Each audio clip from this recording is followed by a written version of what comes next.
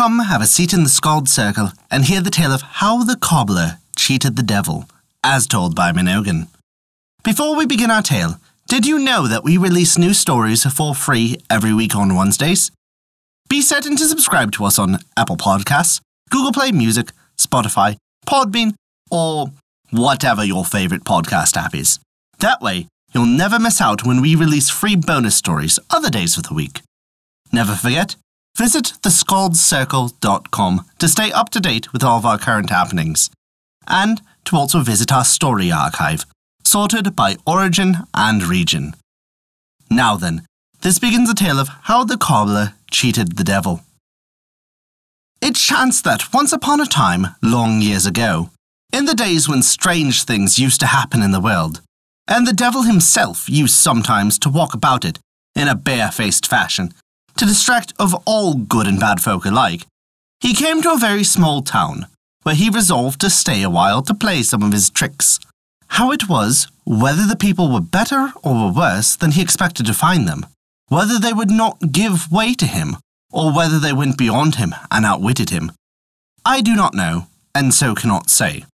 But sure it is that in a short while he became terribly angry with the folk, and at length was so disgusted that he threatened he would make them repent their treatment of him, for he would punish them in a manner which should show them his power. With that he flew off into a fury, and the folk, knowing with whom they had to deal, were very sad, thinking of what terrible thing would overtake them, and at their wits' end to imagine how they might manage to escape the claws of the evil one.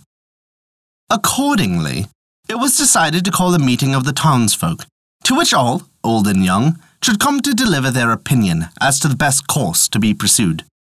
Only those too old to walk, the sick and the foolish, being not called into the council.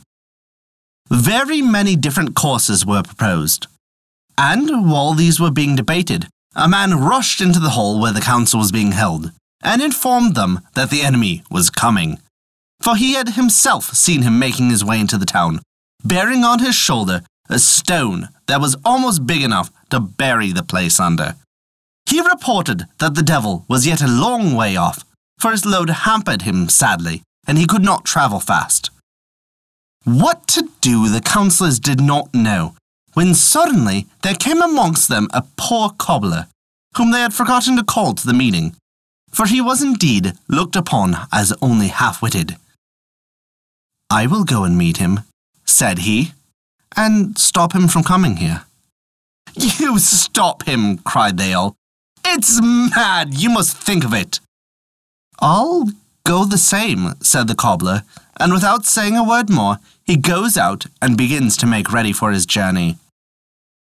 First of all, he collected together as many old boots and shoes as he could find, and when he had got them all in a bundle, he finds out the man who had seen the devil coming, and inquires of him the way that he should go to meet him.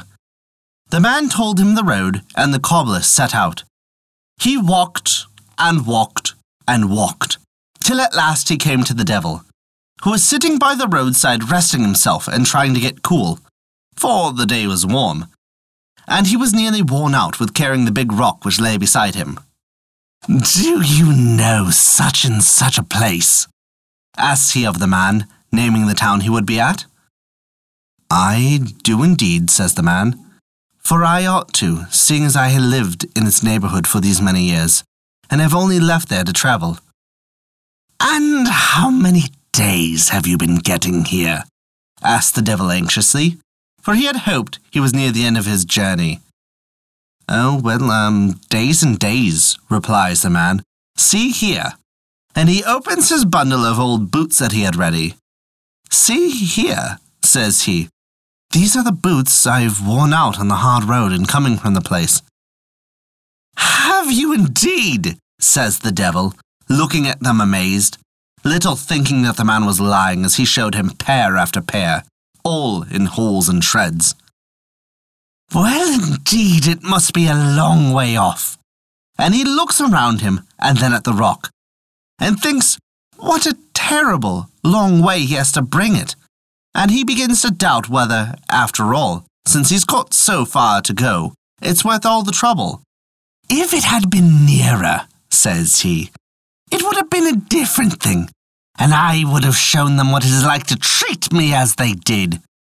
But, as it's so far off, it's another matter, and I don't think it's worth the trouble." So he just takes up the rock and flings it aside into a field, and goes off back again. So the cobbler came home, and told all the townsfolk what he had done, and how he had cheated the devil. And I can assure you that they all admired his cleverness, and the joke of tricking the devil as he had. Nor did they allow him to lose in consequence of missing his day's work. And that is the tale of how the cobbler cheated the devil. Thank you for listening to our story. If you enjoyed it, please take a look at our Patreon page to learn how you can earn great rewards while also supporting us. We appreciate even the smallest of contributions, as they allow us to continue to release new stories every week for free on Wednesdays, and also provide you with bonus stories for your listening pleasure. Visit us at theskaldscircle.com to view our story archive, sorted by origin and region, and to stay up to date with all of our current developments. Once again, thank you for listening to our story.